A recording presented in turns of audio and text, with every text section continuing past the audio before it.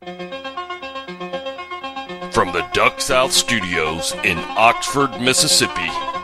We're mass communicating. It's a bold strategy, Cotton. Let's see if it pays off for them. This is the End of the Line podcast, powered by DuckSouth.com. I give it a 10. A 10. Sweep the leg. You have a problem with that? Listen. And now, here's your host, Rocky LaFleur. I bet you slice into the woods $100. Gambling is illegal at Bushwood, sir, and I never slice. Also starring Josh Webb, Jake Latondras, Rob Kroom, David Ellis, and Ramsey Russell. Showtime. All right, here we go. Hold your ears, folks. It's showtime. Showtime, everybody! Showtime! Welcome to the End of the Line podcast. I'm Rocky LaFleur in the Duck South Studios in Oxford, Mississippi. Joining me today from rainy, wet, pretty bad thunderstorm down there, Wes Avent. Look, can you hear it? I'm outside. It is actually thundering right now. It is actually going right now.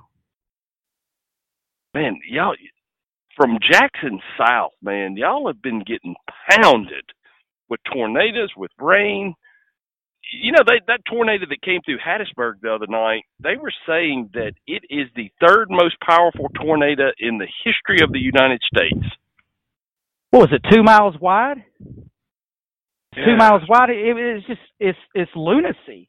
And before the rain and before the let's backtrack. Before the tornadoes and all that, we had rain. And remember, it was flooding down here.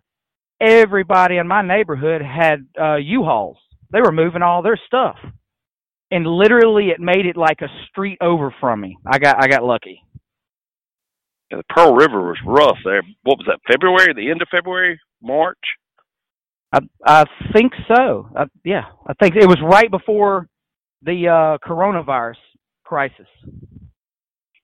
The old corona. You know, I've heard a lot of people sending me messages, heard from a lot of people sending messages on the talk on the coronavirus that we had the other night, because a lot of people hadn't even heard. I don't guess they've, heard it from the news, or, which that isn't shocking. There's a lot of stuff that you don't hear out of the media today.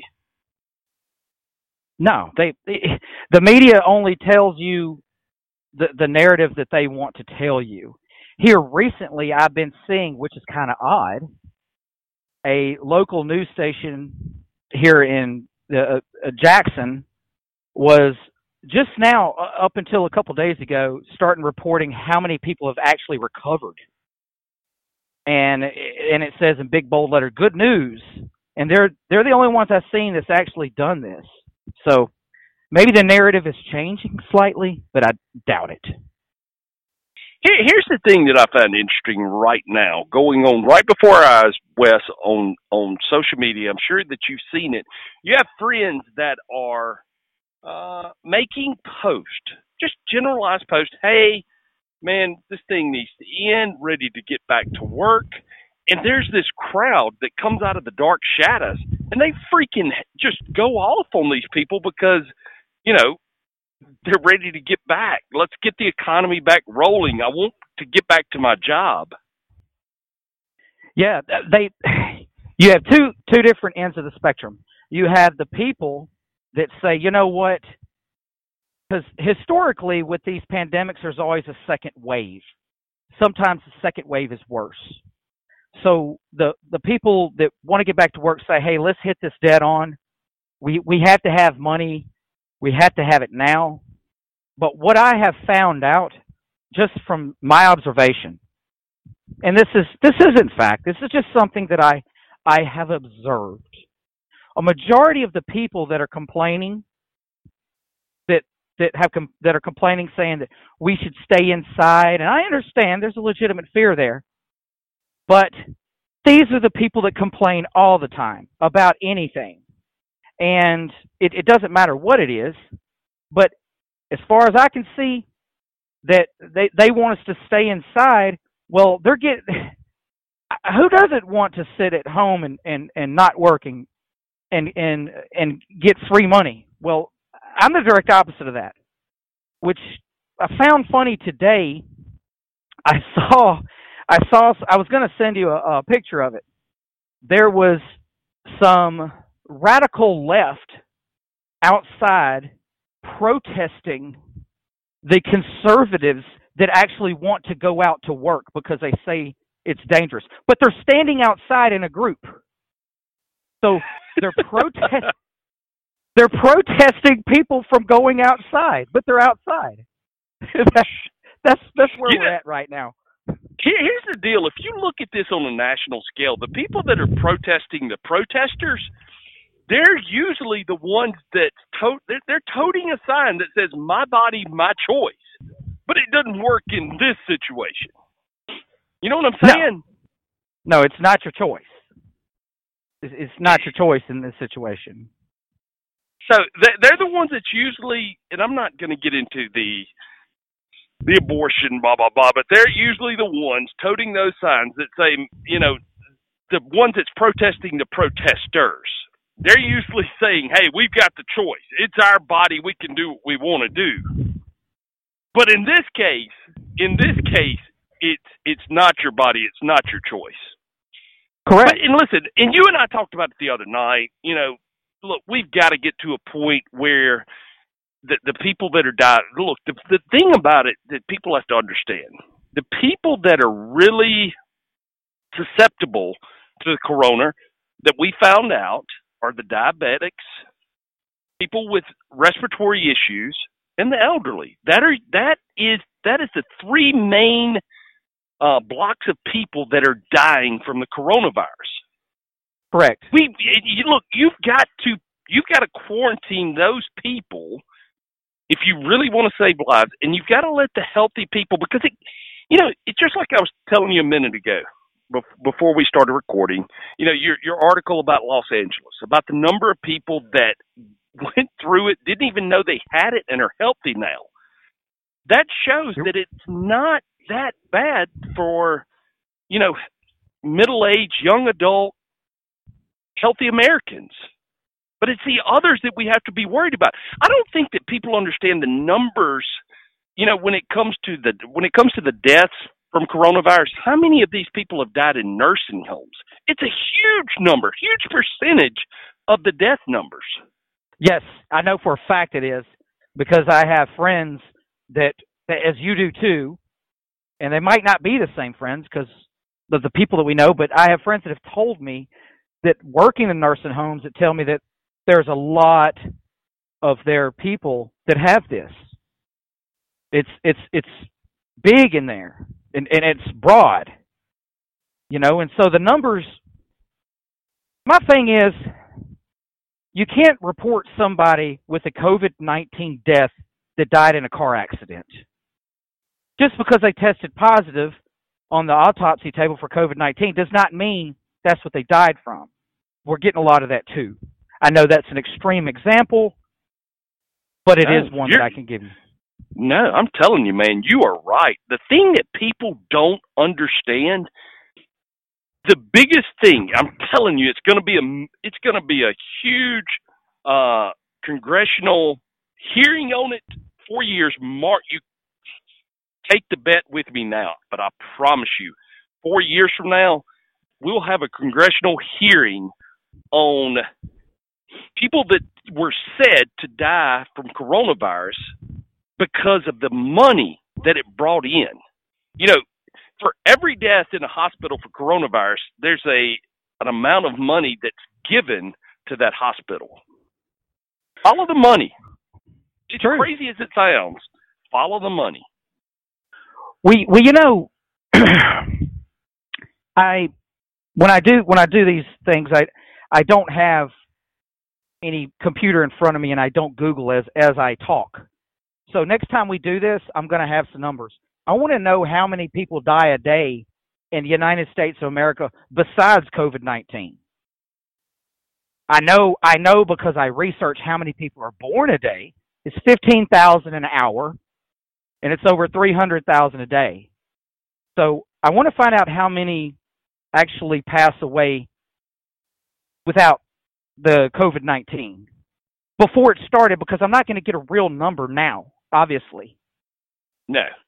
A lot of people that would have died, quote unquote, from pneumonia are going to be labeled COVID-19. Yeah. Yep. 100%. Yep. 100%. You watch the pneumonia deaths go down. Right. And it also, if this is going to be a seasonal thing, and here's the scary part, Rocky. Here's the scary part. Let's just hope and pray this is not a seasonal thing. But if it is, how many flu deaths are they going to label as COVID-19? I mean, I don't know. I have no idea. This thing could carry on. But right now I do know it's a part of our lives. And back to what you originally were talking about, yes, we need to get back to work. We need to. We cannot afford to stay inside anymore. Because the simple things that we take for granted, like what we're doing right now, we can't even afford to do a podcast. We'll lose sponsors. We'll lose the ability to do whatever it is that we do.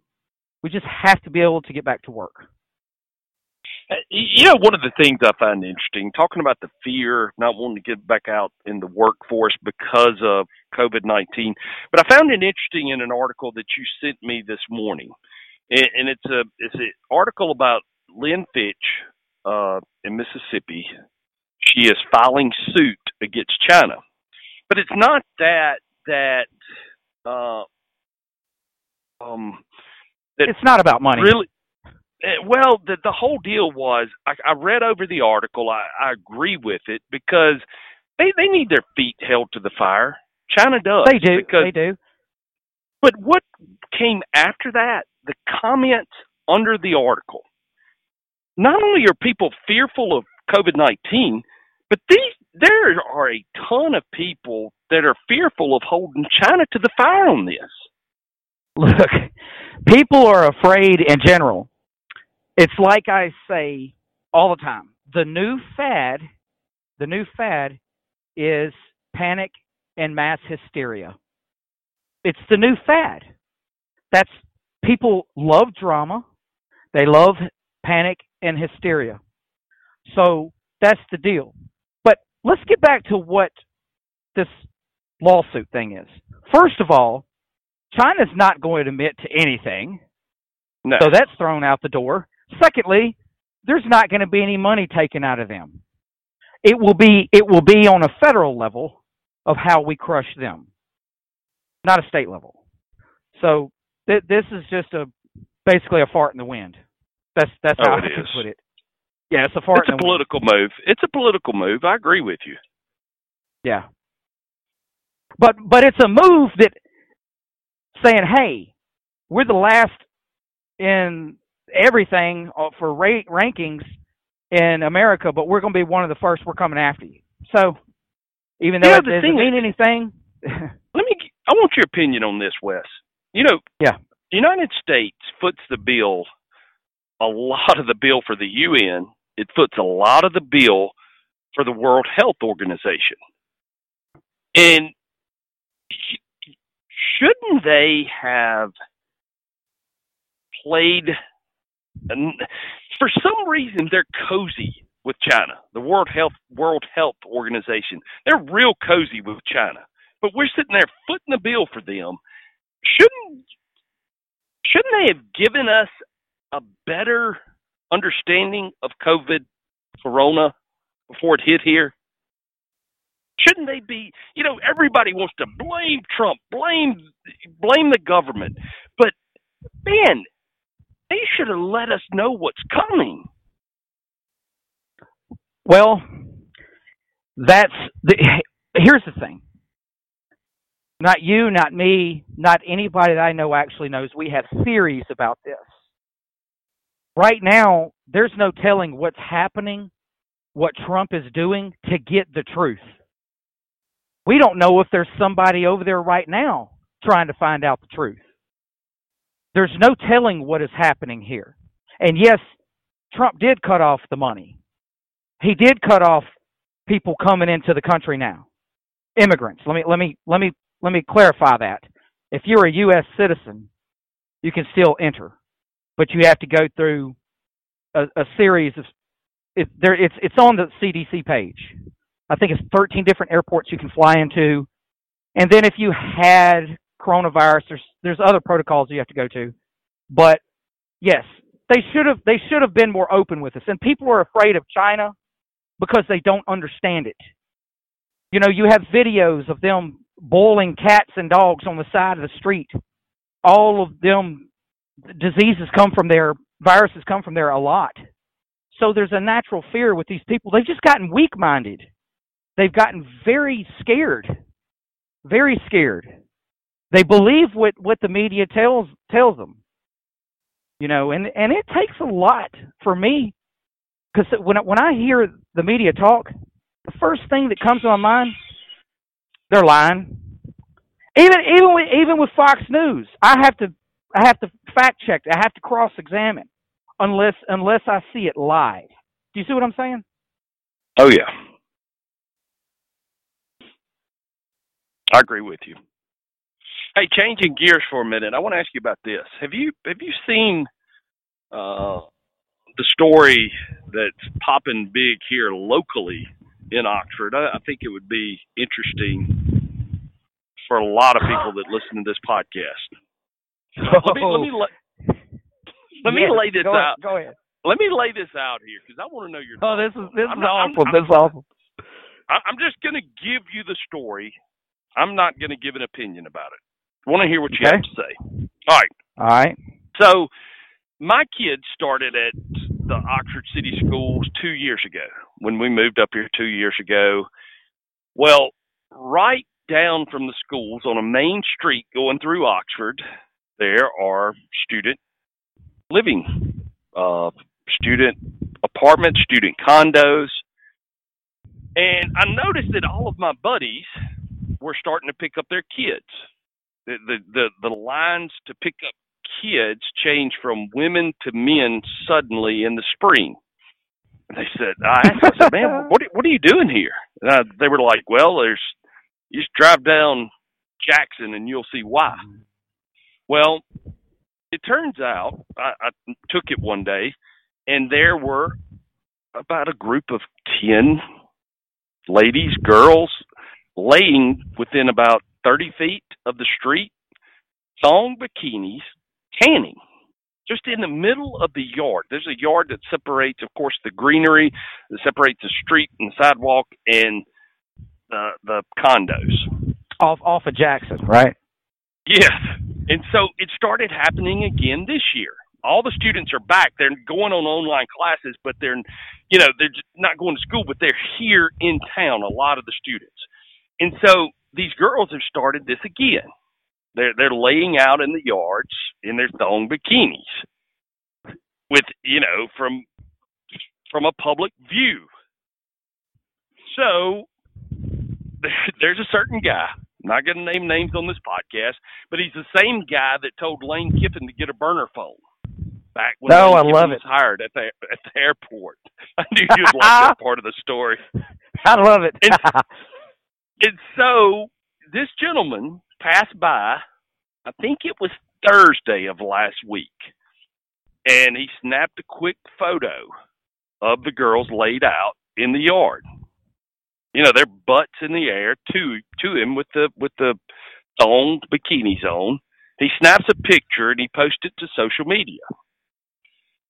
So, of course, the torches and pitchforks come out. I mean, they want the police to press charges. The public that's seeing Go ahead. Go ahead. They want charges pressed against him. They go to his employer's social media, demand that he be fired. It has been absolutely nuts up here with that story going on. All right. Is that the end? Yep. I want to hear what you got to say about it. Then okay. First of all, before we even get into that, a very famous world-known guy by the name of Hugh Hefner said that his favorite place in all of college to go to that had the most beautiful women was the University of Mississippi. Now let's get that out of the way. You see where I'm going with this? These ladies sit on, first of all, they're wearing thongs. I saw the picture. You really couldn't tell who they were or where they were at. But if anybody knows that area, you know exactly what it is. And also it was said, I assume, below the statement. But the thing is, I've been in the Grove during football games, and I've seen girls, I'm not even kidding. I was blown away at this. I've seen girls wear see-through white shirts. See-through, no bra, walking around. Now, I don't know if it was at an LSU game. I don't know. I can't remember. But I know that I know what I saw. So how can you come after this man's job for something like this? He's not the one out there laying in the thong. He's not the one out there doing this. How can you press charges? That's the most absurd thing that I've ever heard. It wasn't an issue. This has been going on, 2 years? It wasn't an issue until now. Somebody got jealous. Somebody got jealous of these hot ladies doing this because the girls knew what they were doing. They wanted attention, and they got it. They wanted attention. It's not like they held a sign up, and I'm just gonna make up a name, just a random name. And if you are one of the girls and that's your name, I'm sorry, I didn't mean you. Well, let's just say the girl name is Tiffany Ann, and I didn't see in the picture her holding up a sign that says, "Hi, my name is Tiffany Ann. I am a student at Ole Miss, and you do not have permission to take my picture." That's a great point. So how is this going to work in court? Yeah. If he gets fired over this, lawyers could be coming his way. I mean, you're basically. All right, so let me ask you this.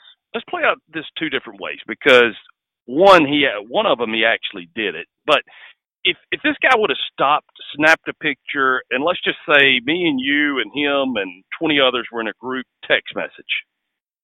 I mean, that text message would have blown up when he sent it out to us, but it would have had a somewhat privacy to it because it just went to us 20. There's a lot of things we share through text, and we'll snap it and send it to another buddy, but it's through text. I think The problem with this is when he posted it in a public forum like Facebook or Twitter, that became the issue. Well, you're scratching the surf. It's a fine line here. Then if he gets in trouble for this, that means that anybody that takes a picture can get sued. So if I take a picture of the garbage man down my street, he can turn around and sue me because I didn't get permission from him. Yeah, I mean, look, I'm on the other side of it with you. I mean, it is as far as I know, in all 50 states, as long as you're on a public street or in the public, I can take your picture. Not necessarily. It's kind of like saying that if you're taking a picture, let's just say in the Grove, of you and whoever, and somebody's in the background, and that picture's used in, let's say Delta Magazine or Mississippi Magazine. They want to sue because they're in the background of it. No, you were in a public place. You can't sue. Well, I agree. And there could be the other end of it. Well, they were actually not on the street. They were on campus, and it's still in the public. It's right there. It's right there.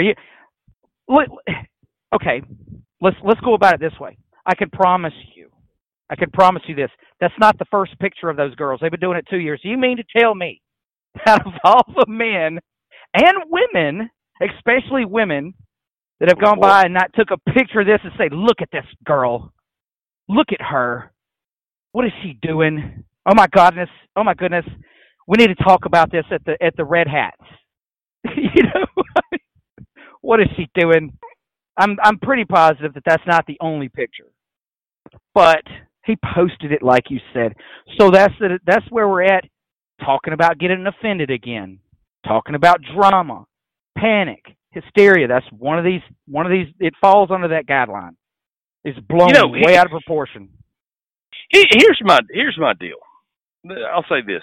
You see one of the most popular items that women wear these days, and I've talked about it multiple times in this podcast, are the yoga pants. Or I don't know what they're called, the tight black fitting pants that a lot of ladies wear. I don't have a problem with those, but I'm getting to the age where I don't care anymore anyway. But, if you got a camel toe showing and and a guy turns around and looks at your ass and you get mad about it, that's not on him. You just don't understand how a guy thinks at 20, 30 years old. You're right. And I'm not saying it's on them. Don't get me wrong, but dude, a guy's brain, that's one of the things that for the past 10 years that they have been psychologically trying to make men think like women. Well, that's not how it was intended to be. We're supposed to be who we are, and women are supposed to be who they are. You're right. I was about to say, if you want to end that shit real quick, have every man in the South on game day wear no underwear and put on tight yoga pants. Oh, man. Oh, dude. All them girls will be like, can't do this. I know I'm going to get a lot of hate mail for saying that. Look, by any means, I'm not saying it's a woman's fault. You have the freedom to wear what you wear. But don't get mad when a guy that has two brains, don't get mad when he looks at you. What about if they like somebody and they say, hey, that's a nice ass? They're going to give them a compliment. So there's that. Because I'm going to tell you, there's a reason that people do what they do. I've seen, and I love it, but I've seen ladies walk in when they're not even playing tennis, and they'll just walk around with their tennis outfit on. I love it. There's a reason they're doing this. Hell, it's raining outside. What are you doing wearing a tennis outfit? It's raining. I'll have to say it. I'll say this. I've always thought when it came to God's hand in art, the female body is one of the most beautiful things that he ever created. But man, when it comes to a guy, we're just we're the crescent wrench in the toolbox. That's all we are. Yeah, and they're making us look rougher every minute. They're making us look bad every minute. But you're right about that. The female is the most beautiful entity on the planet. I agree. Female human. It is, and I say that with the utmost respect. I really do. Hey, look, one of the things that's been perturbing me, really, I can't believe that you didn't watch The Last Dance on Sunday night. I've got a reason for it. I lost all respect for the NBA around 2000 to 2002. It became a me sport. And it was all during the Allen Iverson Sprewell. During that deal, I was a big basketball fan because it was a team sport. When in the hell did you cut on before 2000, 2002? When the hell did you cut on the NBA and they say, welcoming the such and such and his. That's how they introduce it now. That's how they do it. Back in the 90s, they said, here is the Chicago Bulls with Scottie Pippen and the great Michael Jordan. They didn't say Michael Jordan's team. It was a team effort. If anything, they would say it was the coach's team. And it's changed so much for me. When you have cats coming in there wearing fur coats and talking about me, and they have no loyalty whatsoever, they'll be at a team for a year or two and go bolt to the next. No loyalty whatsoever. How do their children feel when they're getting jerked around all over the country? As soon as they make friends, they have to go across the country to a whole nother environment. That's the reason I didn't watch it. Al, before we jump into some facts, was there ever a greater introduction in sports than when they were doing the starting lineup for the Bulls? Seriously, was there ever? Has there ever been? You remember it? Yeah. I would have to say no, but I'm going to say the New York Yankees with their classic, I can't forget the guy's name. I'm going to get crucified for not knowing his name, and I know his name.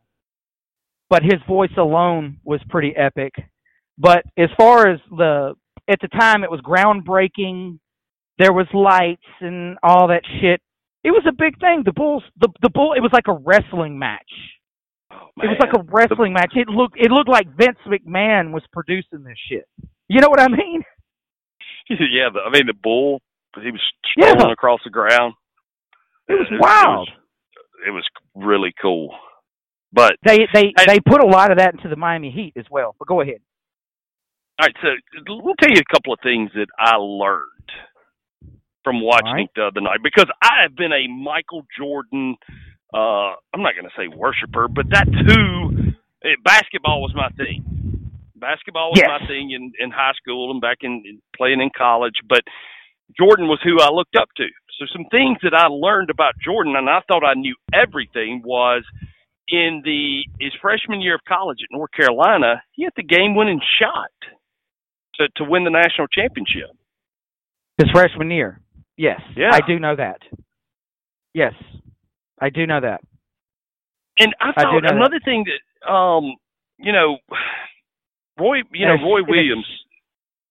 Williams told him that his junior year that he had nothing else to accomplish in college, and told him, most coaches today would say, try to talk you into staying. His coach told him, said, look, it's time for you to go. It's time for you to leave the nest, per se. And he told him that, and he told him that, and he didn't even go number one overall, which is probably, listen to this, probably the worst professional sports move in the history, other than Ryan Leaf and Peyton Manning. This is I don't know. That's a hard call.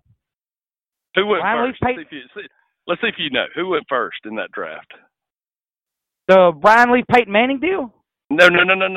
The Jordan draft. You remember what number he went? Man. Oh my God. Jordan went 3, I think. He did go 3.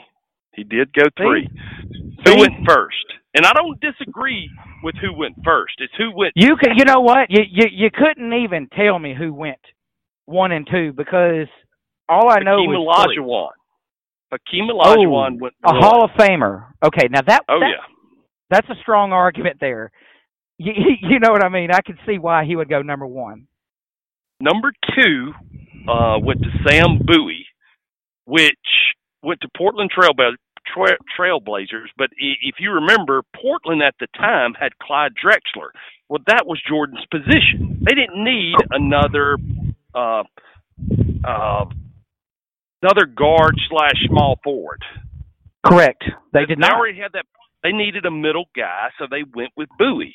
And Bowie, the thing about it is, the thing that people forget in remembering that Jordan came after him, that Bowie was a hell of a college player.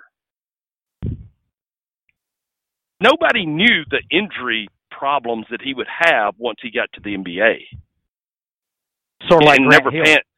And he never panned out. Yeah, sort of like Grant Hill or Derrick Rose. So that's a couple.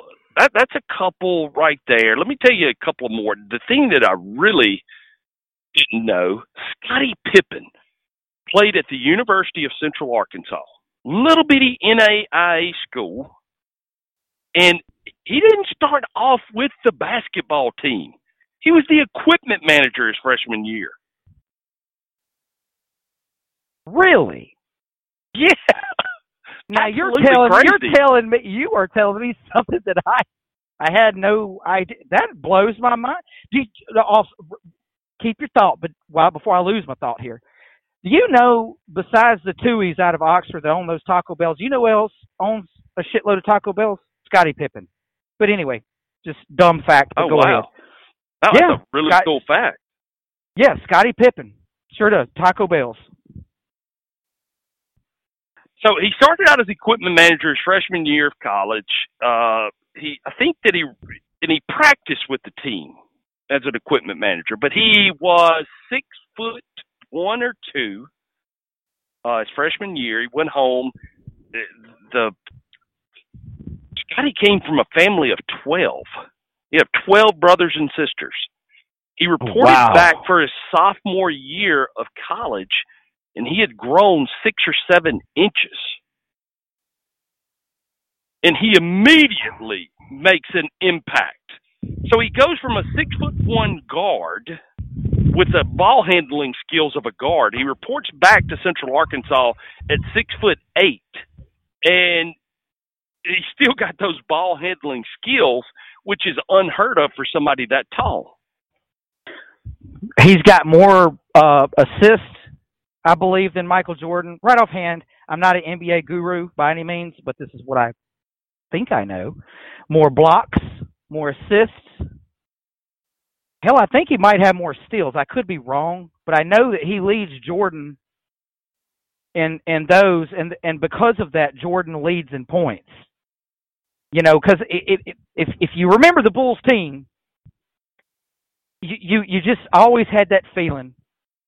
Scotty is going to get it. He's going to dip it off to Jordan any second now. Boom, and it happened. Or it would be vice versa.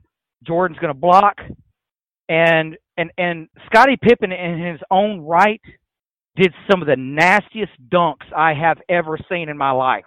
Powerful. He reminded me of Sean Kemp. He would dunk on you. Yes, Sean Kemp from the I'm going back from the Super Sons. Yeah, man. If you never saw Sean Kemp play in the late 80s, early 90s, mid 90s, dude, he was power. He went to the basket and dunked with such authority. He was the original. He was Shaquille O'Neal before there was a Shaquille O'Neal. And his finish was so awesome after he dunked. So I miss the Jordan show. We've got something else coming up. Is there anything else out there that I missed? Yeah, let me say this. This is what crossed my mind. So Jordan's first year, the Bulls are awful. The Bulls and they get Jordan. The Bulls. What was the old movie from the 70s with the kids' baseball team? It was nothing but a huge mess. Bad News Bears? Kids. Yeah, the Bulls were the Bad News Bears. So yes, they were. Jordan gets to the Bulls. He is the only one that gives a damn about basketball. I mean, plays his heart out. You know, at this time, Jordan is now a connoisseur of cigars and fine drinks. But back then, he didn't touch it back then. And one of the funniest parts to me, and I was thinking about this as I was watching it. So he walks over as a rookie. You know, rookies didn't hang out with guys that had been there for a couple of years. You just didn't do it. It's just part of the system. So Jordan goes over to a room that's full of the what's the word I'm looking for, Wes? The guys that have been playing for a while. What do you call them? The veterans. The veterans that are on the team. So he knocks on the door. He opens they open the door, and in this corner, got a bunch of guys smoking weed. This corner, a bunch of people are doing cocaine. In this corner, they're shooting whiskey. Man, is this the Dallas Cowboys locker room you're talking about? Anyway, go ahead. And so what crosses my mind is not what crosses everybody else. So, one of the nicknames for that team was the Cocaine Circus. That's what they were known as that year. They had so many people doing cocaine. Holy shit. So I didn't know that. I'm sitting there thinking to myself, all of these guys have kids or grandkids now. And you would have bet when that part came up, what the first thing that came out of their mouth was? Cover your ears. That wasn't me. I wasn't there. Right. Oh, man, that's so wild. It's so wild. But it's a different time frame. It's a different era. They're not in those days. They weren't out gangbanging. You know what I mean? It's a whole different mindset. It's a whole different, and it was a team. It was a team sport. Because back then, I can say this. It was back then basketball. The kids said, "I want to play for the Lakers. I want to play for the Knicks." Today, it's whoever's going to give me $20 million, and this, that, and the other, and put me on a super team. I don't care about the fans. Oh yeah. 100%. Well, the other thing that they really they dove into it really deep the other night was, and I'm sure you remember this from the 90s, but Jerry Krause was the general manager that put those great teams together in the 90s. Yeah. And they really, I knew Jordan and Pippen couldn't stand him. I didn't know that. There was a lot of jealousy from him. He was the GM. There's a lot of jealousy from him because he never got credit for putting those teams together. One of the comments he made was, "Hey, it's an organization that wins, not a players." Right. I think one of the things that pissed a lot of people off the other night that they didn't know was absolutely he told Phil Jackson that 97-98 season was his absolute last. He didn't care if he won 82 games. Phil Jackson, is he the greatest NBA coach ever? Well, I think he is. He is, but when you start talking to actual basketball fanatics, and I have argued this every day when they're like, "Wes, you don't know shit about basketball." Well, I know this. When you talk about coaches, who coaches the Olympics every year? Coach K out of Duke. And I understand why that is, but I think that those two coaches are the two greatest basketball coaches in college or NBA ever, all time. I would agree with that. In my opinion, it doesn't get any better than that. Hey, before I let you go, thoughts on the Tom Brady and Gronk reuniting? Oh man, I'm glad you asked that.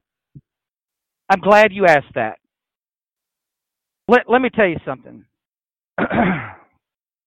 Derek Jeter from the New York Yankees. As soon as everybody said, "Well, this guy's going to retire. He's going to be in New York forever." No, I'm going to go to Florida and buy a baseball team. And that's what I'm going to do. So today, I find out, guess who's living in his house, renting his mansion? Tom Brady. Now, wow. that doesn't amount to a hill of beans. It doesn't amount to a hill of beans, but I have a theory on this. See, Rob Gronkowski actually owned a house in 2013 in Tampa as well. And and he sold it. And it wasn't a house, it was a mansion. And if you notice, every year, because let's take away the scandals. Let's take away the scandals with the Patriots, the Deflategate, and all this stuff. But every year, Tom Brady, for the past 5 or 6 years, would be on the fence. And so would Gronkowski. He would tease that he's going to retire. I don't know if I'm going to come back next year. Well, as soon as Brady says I'm here, there pops in Gronk. You know, I don't blame the guys for wanting to try to do something else, because I have a theory on this. They're in it together. He knows and he understands, Brady, that he has to have his go-to guy. But the Bucs are missing one key element here. 2 key elements. Number 1, Bill Belichick. Number 2, Edelman. They don't have Edelman there. They do not have an offensive line. And their defense is very young. This is going to be the first time that Tom Brady is going to sit there and literally have to check down because they're running at his ass. The offensive line is going to have to protect him. So, also, too, while this is happening, Rob Gronkowski, for everybody you listening, this is crazy what I'm about to tell you. Rob Gronkowski turns around and signs a contract during all of this shit with the WWE. Yes, you heard that right. The WWE, Vince McMahon. So he appeared at WrestleMania and won a championship. He has a belt. And here are the stipulations according to WWE. Congratulations, Rob. This is from the headquarters. Congratulations, Rob Gronkowski, the current WWE 24/7 champion, on his return to football. Per the rules of WWE 24/7 title, Gronk must defend his championship at all times in any location. He could be celebrating a touchdown pass from Tom Brady anytime, anywhere. Are you serious?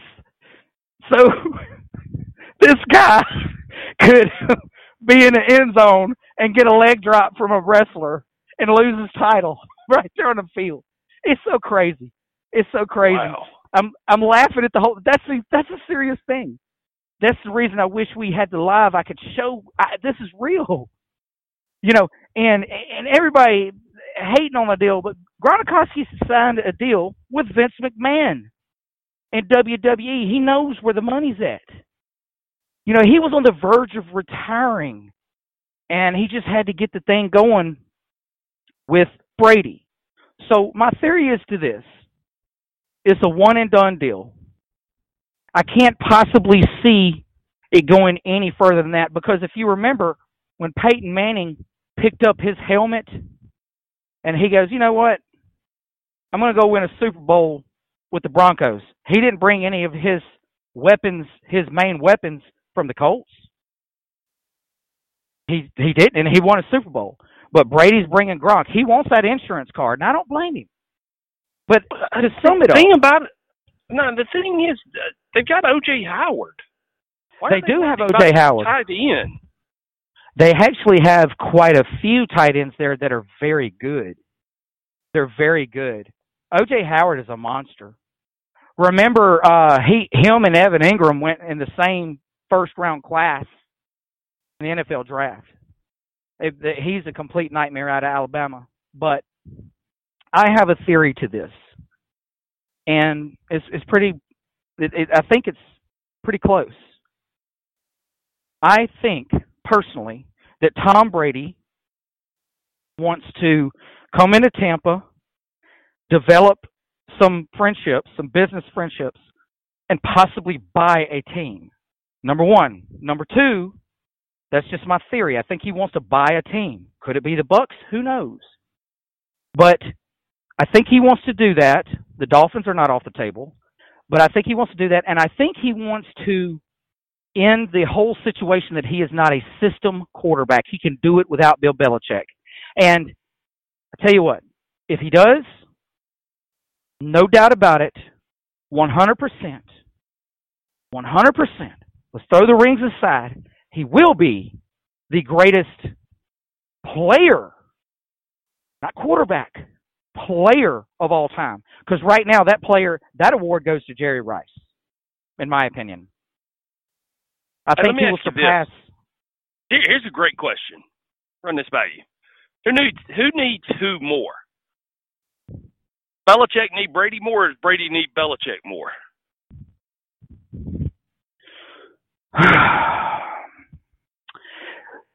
Brady needs Belichick more, because when Brady was down, Belichick took his backup quarterbacks and made them awesome.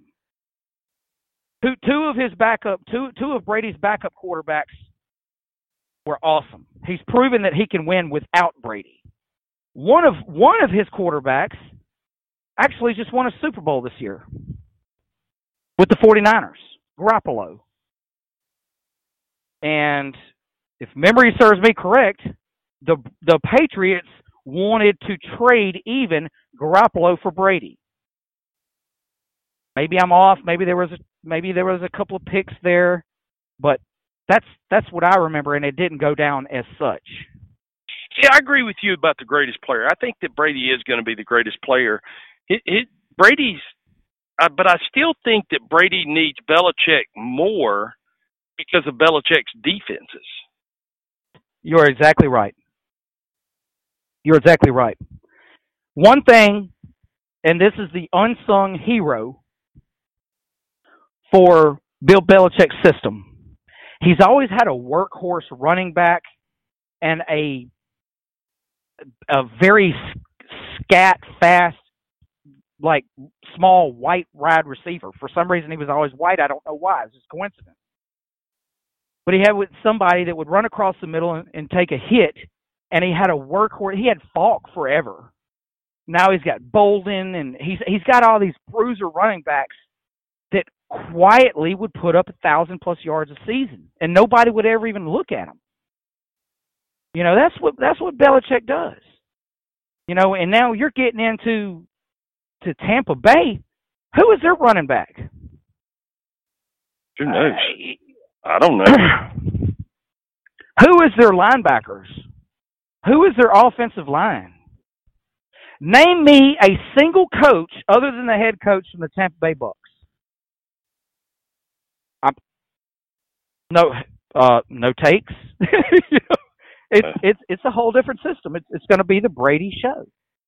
So hey, who needed who? Go ahead, finish that thought. I was going to say this is the boom or bust. Oh, I agree. And look, before we leave, who needed who more? Pippen need Jordan more, or Jordan need Pippen more?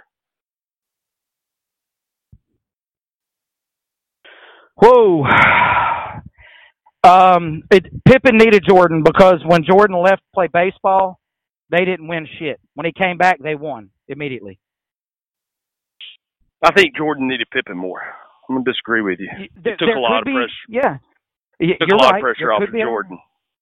It sure did, because he struggled when he went to the Wizards. I agree, but he was also in his late 30s or mid 30s.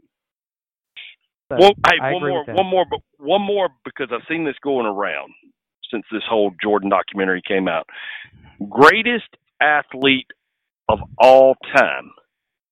Bo Jackson. No. Take the sport out of it, okay? Oh, Bo Jackson, Tiger Woods, Michael Jordan. Bo Jackson. Bo Jackson. Bo Jackson would go play football, jump on a helicopter, and play baseball the same day. And he was in the same all-star game, football and baseball, the same year. He was, 230 pounds and ran a sub 4.2 or 4.3. Imagine if he never had the hip problem.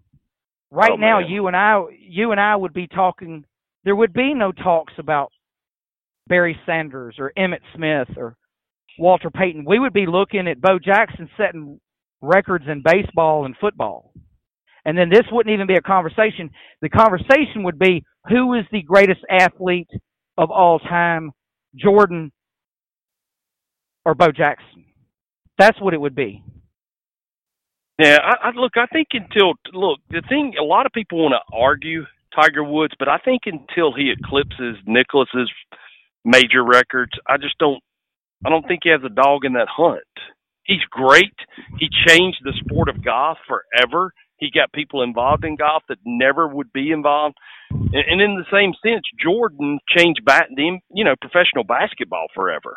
Yeah, there's no attention to professional basketball in the 80s, really. And there was the Lakers in Boston and L.A., but... Well, here's the difference between the three. Jordan made it a world sport. They did, but Jordan and Bo Jackson were not involved in scandals with their wife beating the shit out of them with golf clubs, in and out of rehabs all over the place. I know I shouldn't say that, but that's exactly what happened. And I love Tiger Woods. I love the guy. But that's probably why most people would not put him in the top, but I think he's in the top three. I think he's in the top three for one reason. One reason, because Augusta, the Masters, they had to redesign the golf course because of him. They said, if we do not do this, he's going to win every single one. So that puts you in the greats.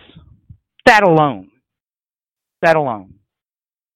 So I'm going with Bo Jackson. Even though it was a very short career, but I watched him do things that I watched him walk a wall in baseball and catch an out. He was running wide open and ran up the wall. Remember Even better than that, if you got the LA Raiders on Tecmo Bowl, you were kicking everybody's ass. Oh, instantly. You never threw it.